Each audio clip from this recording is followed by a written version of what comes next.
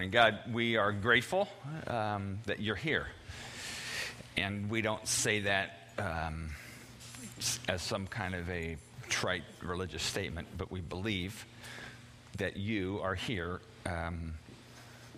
at 3rd and Lincoln in Bloomington, Indiana on October 2nd of the year 2011.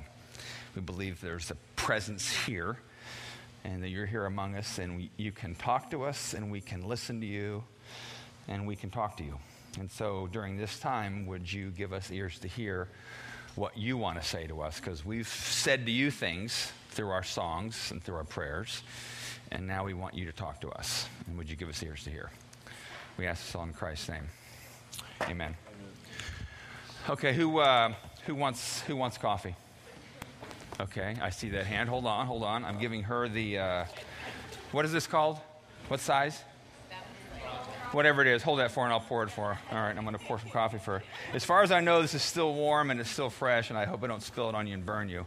I don't have a lid, so don't speed it. All right. Who else wants coffee? Who wants coffee? Wow, I see. People get kind of, these are the people who are not the morning people, all right? Who want, no? Oh, you want coffee, though? Yeah. Okay, what's your name? Emily. Are you a student, Emily? Grad student? She's a grad student. What are you studying, Emily? Organic chemistry. Don't tell us what's in here. Don't tell us what this will do to your body. Who else?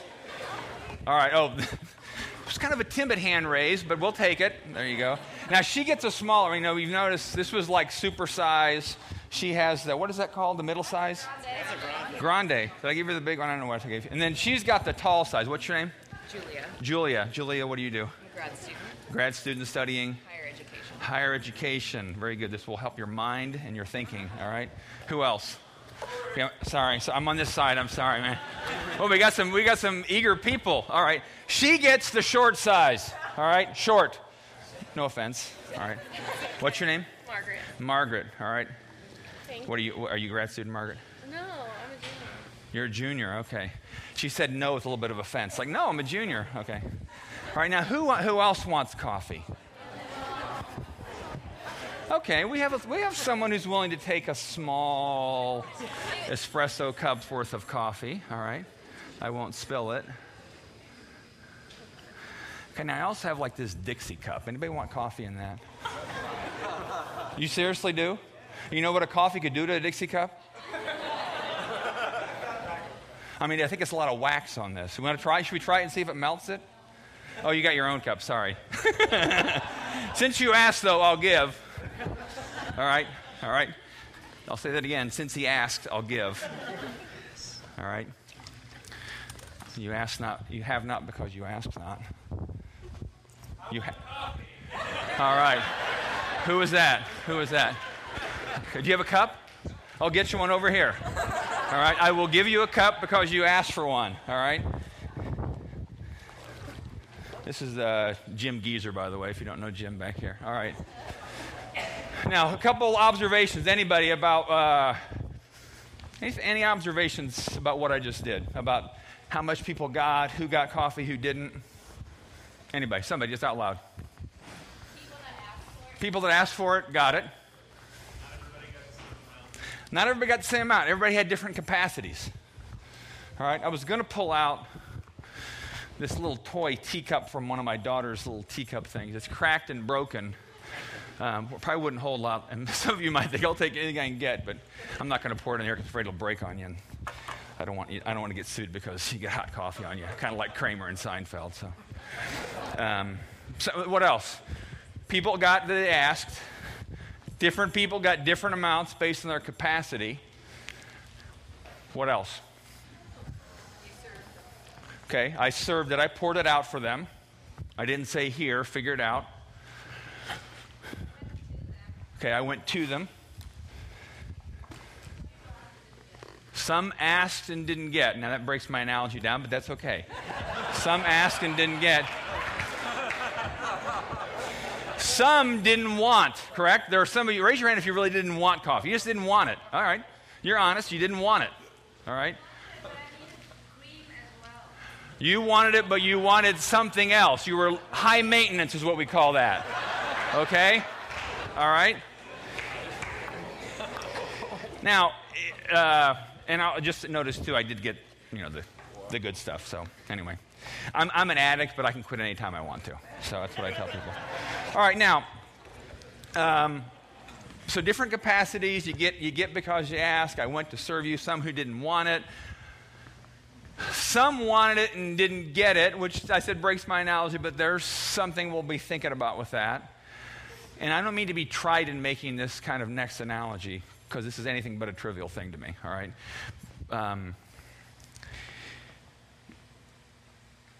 Wanting more coffee is one thing. And we understand the dynamics of that involved, and this little game we just did. But what does it mean when we say, I want more of the Holy Spirit?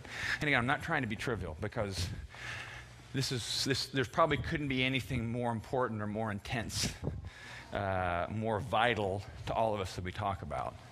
Because my guess is, if I asked for a raise of hand and I had the ability to pour it out on you, who wants more of the Holy Spirit? My guess is most of us, not all, some because there's other, and most of us would say, yeah, sign me up, you know.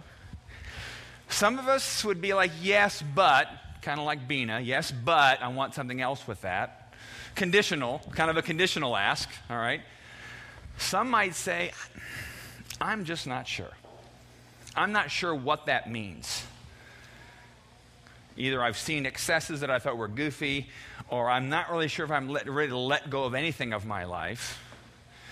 But the reality is, for most of us here, if you've been a follower of Jesus for any period of time, or if you've been curious about Jesus for any period of time, or you're just here because you don't know, this phrase, the Holy Spirit, more of the Holy Spirit, filled with the Holy Spirit, all these phrases like that, to some degree generate a little bit of I don't have our weird meter, but it's a little bit of a weird meter. Kind of like, whoa, weird meter. Invisible being that's part of God, sent to people to live inside of us to help us be the kind of people God wants us to be. I mean, do we believe Elvis is resurrected too? I mean, is that kind of weirdness? No, it's not. There's something really true about it, but it hits the weird meter. And we're going to talk today about what Jesus had to say about this. Because again, I think most of us, myself included, really want to know is it just a matter of asking?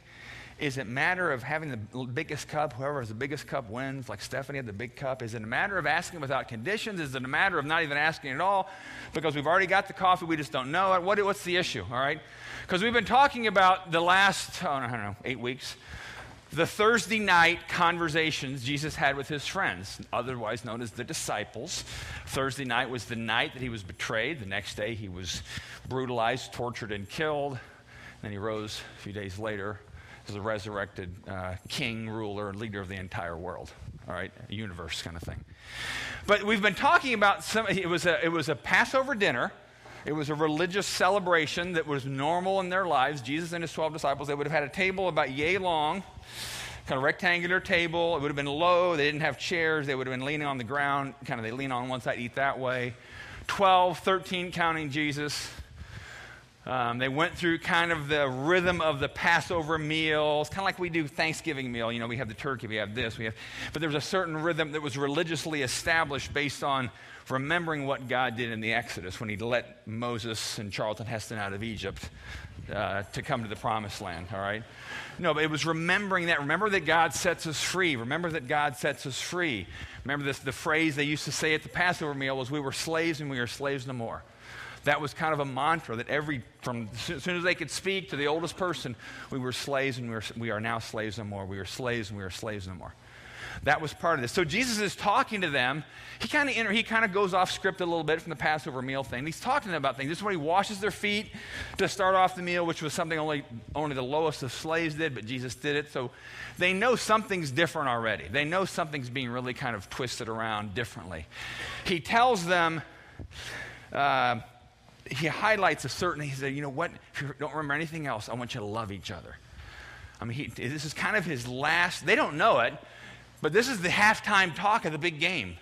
This is the last time he's going to talk to them in this situation, in this form, and they don't know what's happening in the next 24, 48, 72 hours that will radically transform not just their lives, but the entire history of the human race. They don't know that.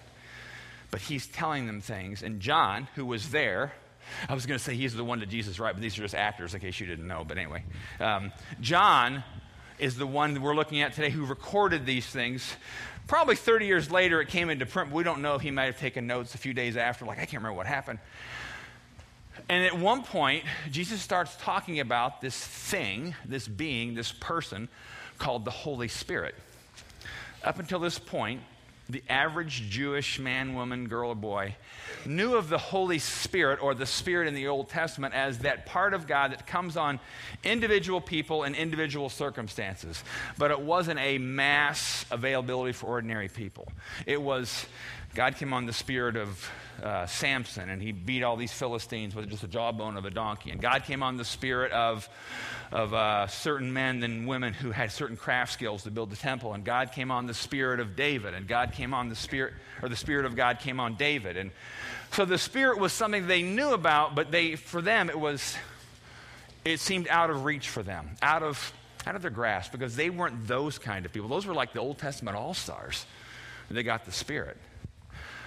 So we're going to look today at some of the things Jesus starts to say about the Holy Spirit, and I want to reiterate one assumption that is a statement that is actually one of our mindset statements at Exodus Church, and it's this: we believe the invisible world is just as real as the visible one.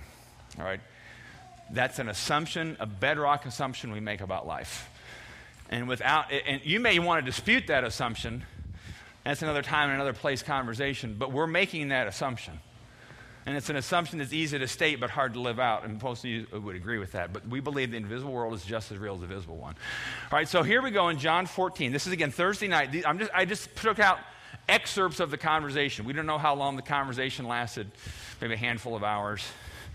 But there's a number of places in this Thursday night time where Jesus talks about the Holy Spirit. And you can tell the way John recorded it, it must have been something Jesus was really trying to get into their heads. Just like when he said, love one another, and just like when he said, if you ask for anything in my name, I'll do it. Those are two things you could tell John was realizing Jesus wants to really get that. Love each other. If we ask for Jesus for something, he'll do it. All right?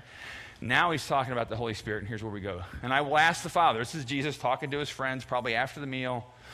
And I will ask the Father, and he will give you another advocate.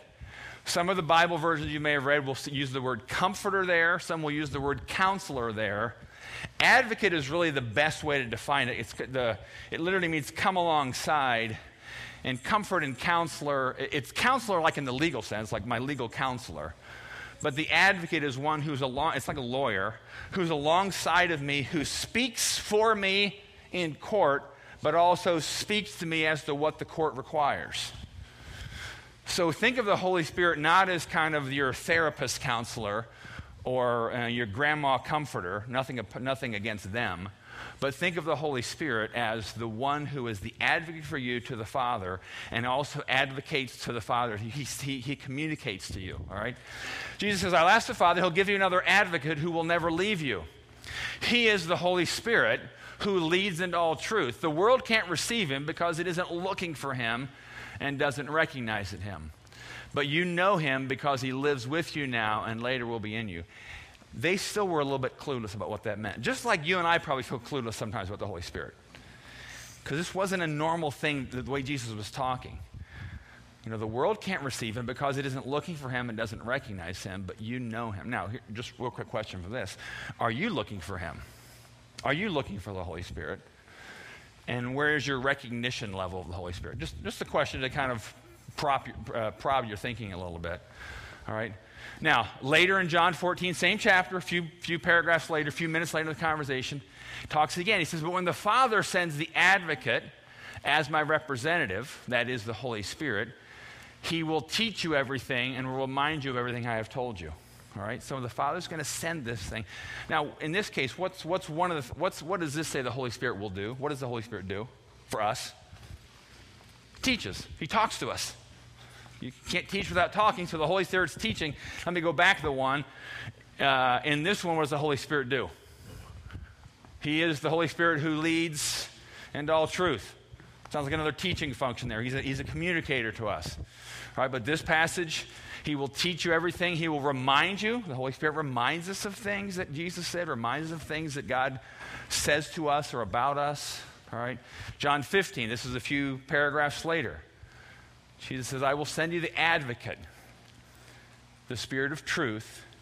He will come to you from the Father, and he will testify all about me. So this is the third time in a matter of minutes that Jesus is reminding them, hey, I'm going to be sending you this advocate, the Spirit, the Holy Spirit. And again, they don't even know he's dying tomorrow. They're still trying to figure things out, but this is what he's, and the Holy Spirit will testify to me. He will talk about me to you.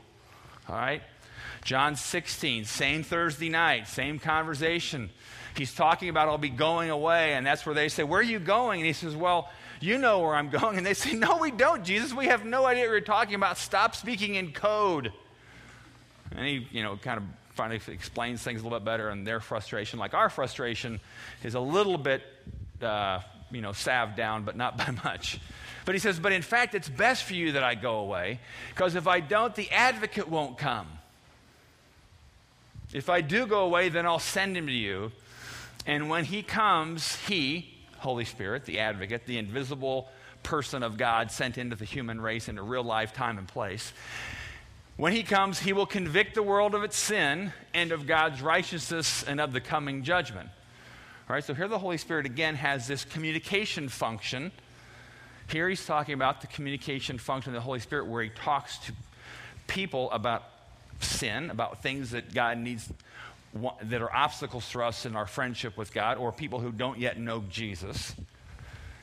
So the Holy Spirit is not only active in the lives of the friends of Jesus, the disciples, and we who are his disciples here this morning, but he's also active in the lives of people who are not current friends of Jesus, and the Holy Spirit convicts, brings things to mind that are obstacles in their into life with God with them, all right?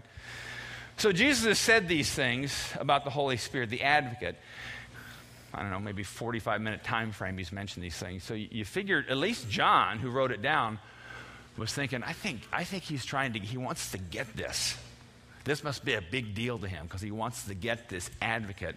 He's leaving, but something's coming back in his place that will have the same and greater effect than his presence among us, all right? So then most of you know the story. He's arrested that night, tortured, brutalized, murdered on a cross like a Roman criminal. So at this point, my guess is the disciples, the last thing on their mind is the advocate speech. Like, well, they're just panicking. They're confused. They're running and hiding. They don't know what happened. They're hiding in a room, literally. They're hiding. So all this talk about the Holy Spirit and the drama is probably like, yeah, I don't remember what he said. I just know things are upside down now. All right? Not unlike, again, you and I might experience those situations in life. Jesus is resurrected. He literally raises from the dead, bodily raises from the dead. God does a great work. And then they're all huddled in the room Sunday-ish, Sunday afternoon-ish, or we don't know afternoon. I'm not sure when it was. And Jesus shows up. And they'd heard that he had been rose from the dead, and all of them had seen him yet. But he shows up.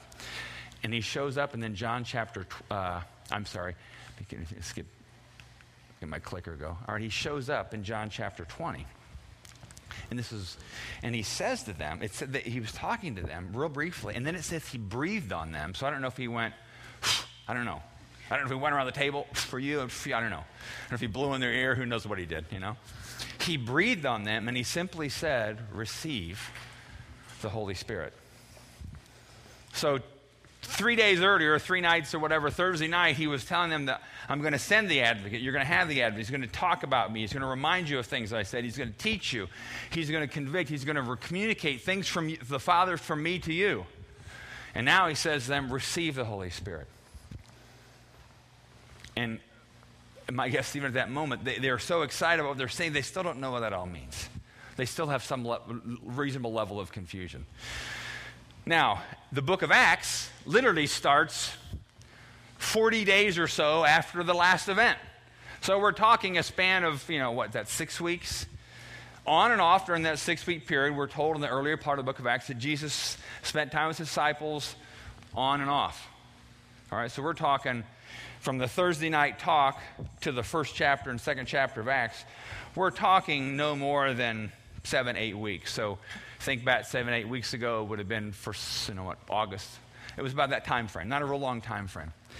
Acts chapter 1, and what records when Jesus is talking to his disciples. Again, he's telling them about what's going to come. They don't know he's going to be ascending and kind of leaving and going back into the heavens. But he uses this phrase. He says to them, don't do anything yet. You need to go back to Jerusalem and wait for the gift that I promised you. All right? He's just talking about, the 6 or 7 week ago gift. This advocate he was going to be sending, this Holy Spirit that was going to be given to them. And he says, wait in Jerusalem until the gift you've been given, and you will be baptized with the Holy Spirit. All right? He didn't tell them to embark on some massive multimedia campaign about Jesus. He didn't tell them to go build big church structures and use PowerPoint and sound systems and play drums. Those things aren't bad, but that's not what he believed at that moment was going to move his mission forward. Or it wasn't the primary mission. The primary mission, he said, you got to wait because you won't be able to do anything until you have the Holy Spirit. And then it's funny, but it's not funny. Then you read, and then this is Acts chapter 1, one of the disciples says to Jesus, okay, so Jesus, is now the time when you're going to restore Israel back to our former glory? And they're still asking a political question. Are you kicking the Romans out now? Is that what's going to happen? They still don't get it. They still think Jesus is a political person who's going to change things for the better. And Jesus says, no, that's kind of like you're missing it. But he says, just wait. And then when the Holy Spirit comes upon you, you will have power. So he says, you're going to be baptized with the Holy Spirit. No, I'm not changing the circumstances of the world around you, but you will be given power from on high. And in so many words, paraphrase, and you're going to change the world. And then Jesus, before their eyes, kind of ascends or goes into the heavens, and they don't see him anymore. All right? Still trying to figure out advocate, Holy Spirit, receive the Holy Spirit. He said that a few days, said now he's saying baptize the Holy Spirit in power. They still don't know. But they know he said to wait. So they wait. They go to this room, upper room, room in somebody's house in Jerusalem. Nothing special about it. It wasn't like painted with special paint or carpeted with special carpet or air conditioned with holy air. It was just a place. No different than your house or my house or wherever. And then what the Bible says what happened was they were praying, they were waiting. It was not just the disciples, it was over 100 or so by then who were gathering together. And it said, like a mighty rushing wind, something happened in the physical realm that was coming from the invisible realm, and something changes, and they have this supernatural encounter with something that we're told is the Holy Spirit. And the Bible says they were filled with the Holy Spirit. And what happens is they actually start speaking in languages they've never learned before. And others around Jerusalem during that time who spoke those languages were amazed when they heard these ordinary, unschooled people speaking in their language about the glory of God and about Jesus. Now, let me stop for a second here. I don't know everybody's background church-wise.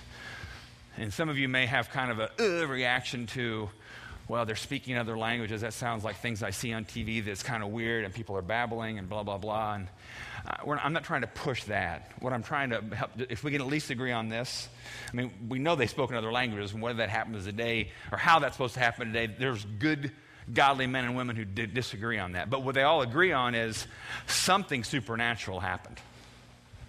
And something not just in that moment, but from the next days and weeks and years and decades and centuries on, anybody who had the power of the Spirit of Jesus inside of them were transformed people. And they were transformed in boldness. Don't raise your hand on this, but who would like more boldness in their life? They were full of more boldness.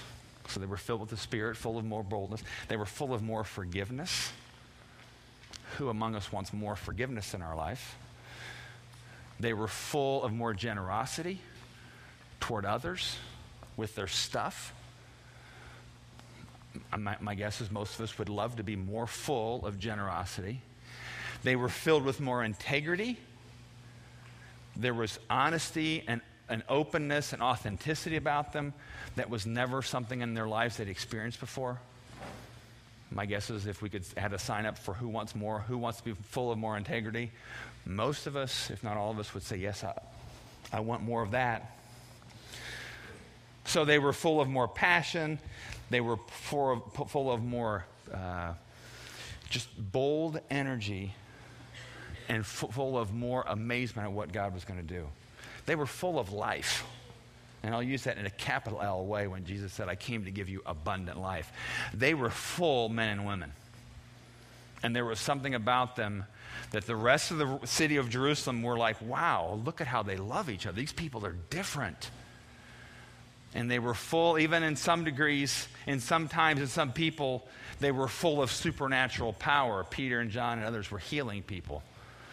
Said even when Peter's shadow went by people, they were healed. Lame people got up and walked. They were full. So when the Holy Spirit's fullness is not just about these dramatic supernatural manifestations of physical expression, but it's dramatic expressions of boldness, of evangelism, of forgiveness, of generosity, of integrity.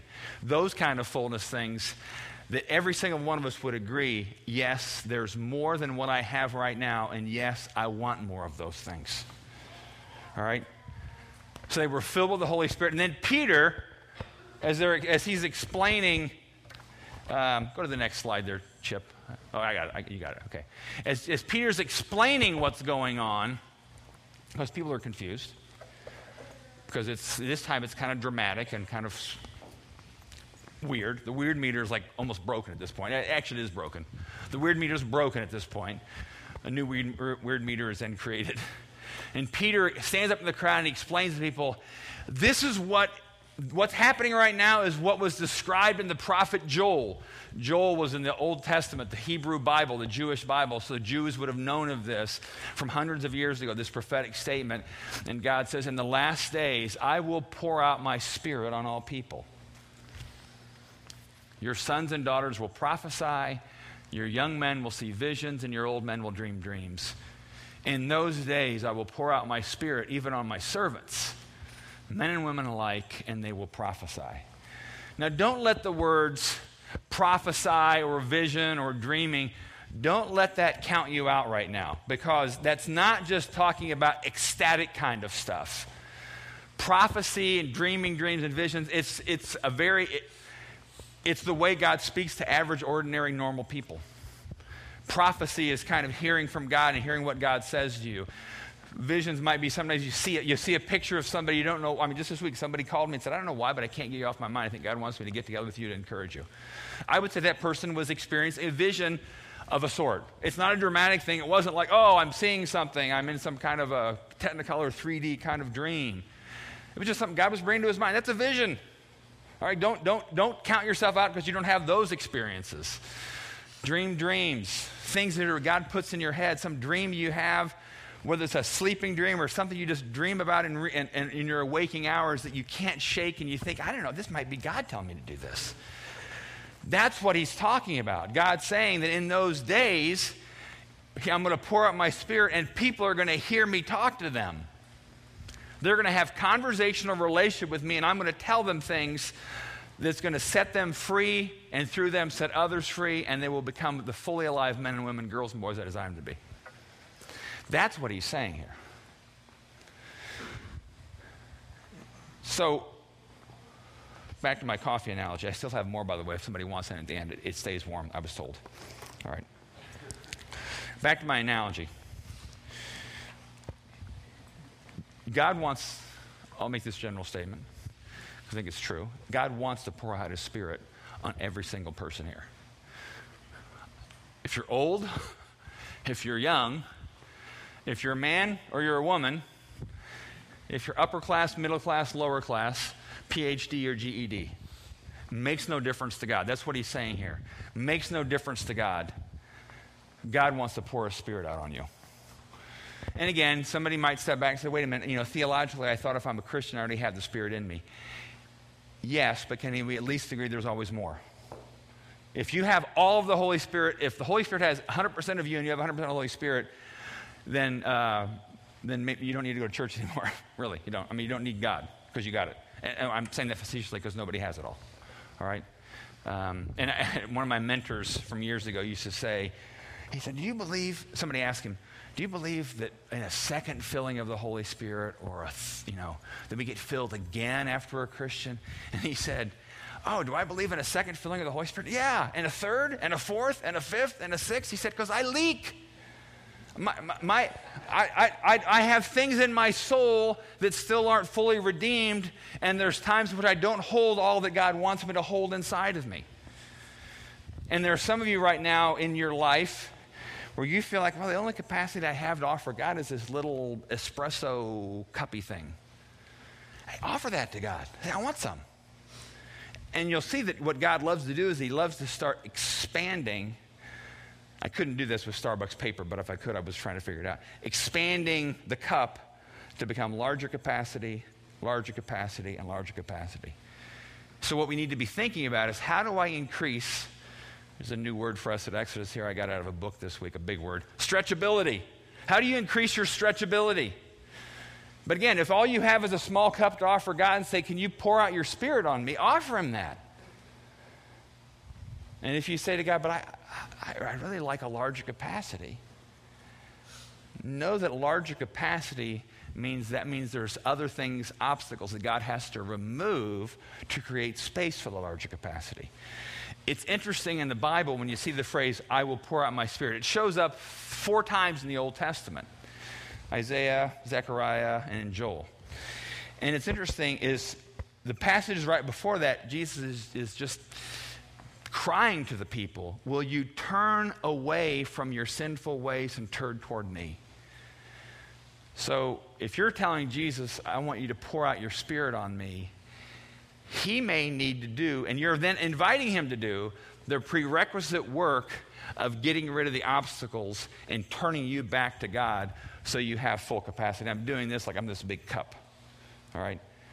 So pouring out your Spirit is not just this, yes, I want Xbox for Christmas, I want this, and I want more of your Holy Spirit.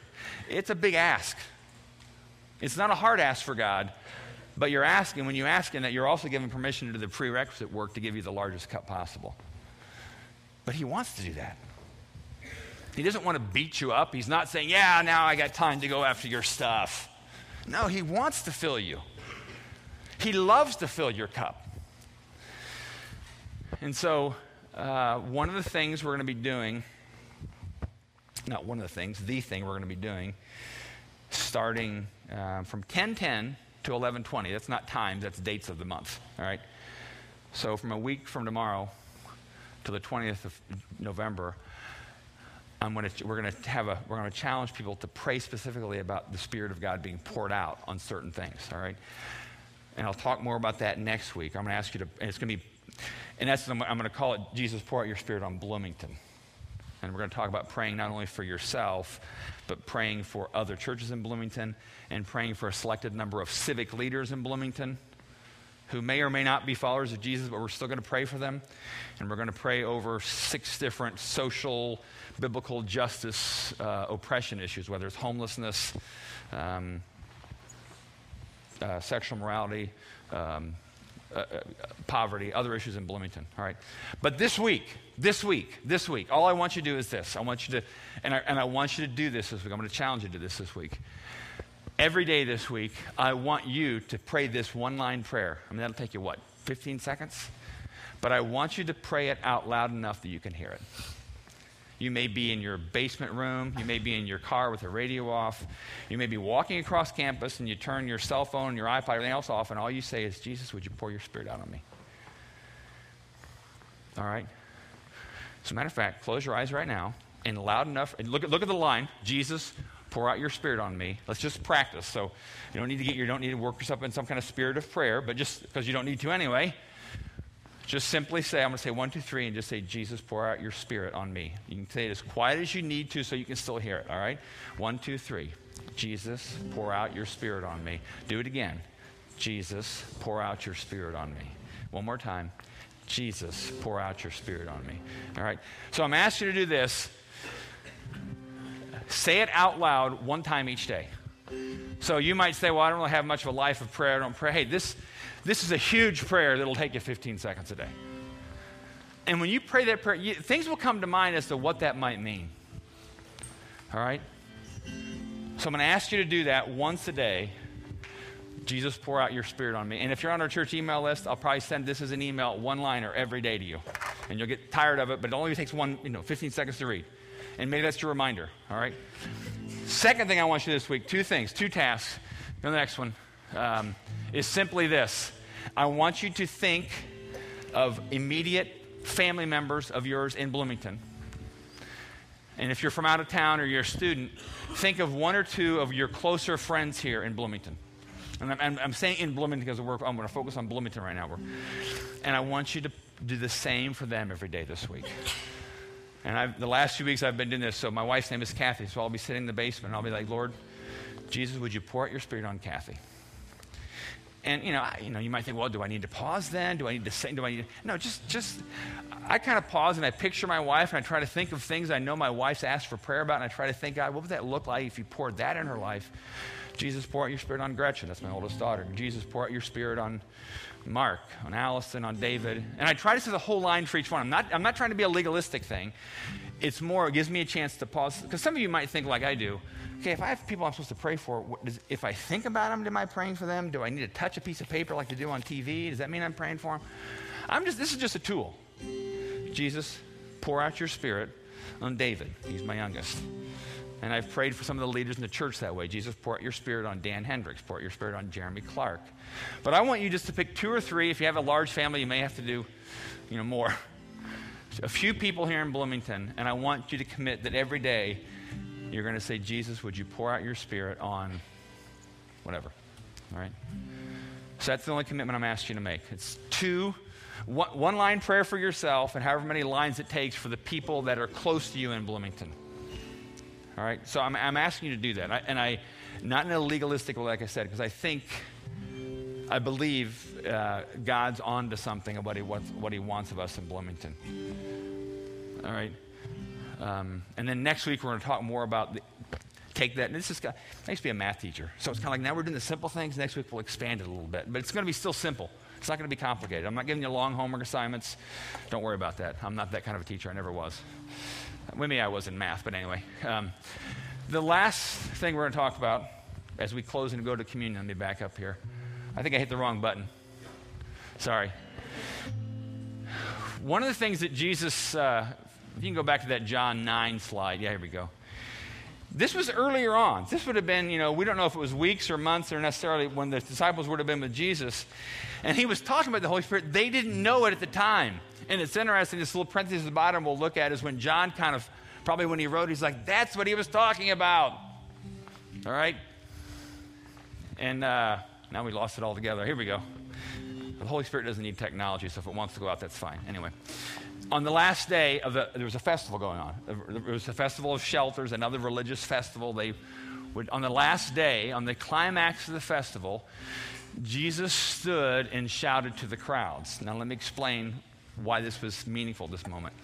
This festival was celebrating the provision of God for His people in the wilderness.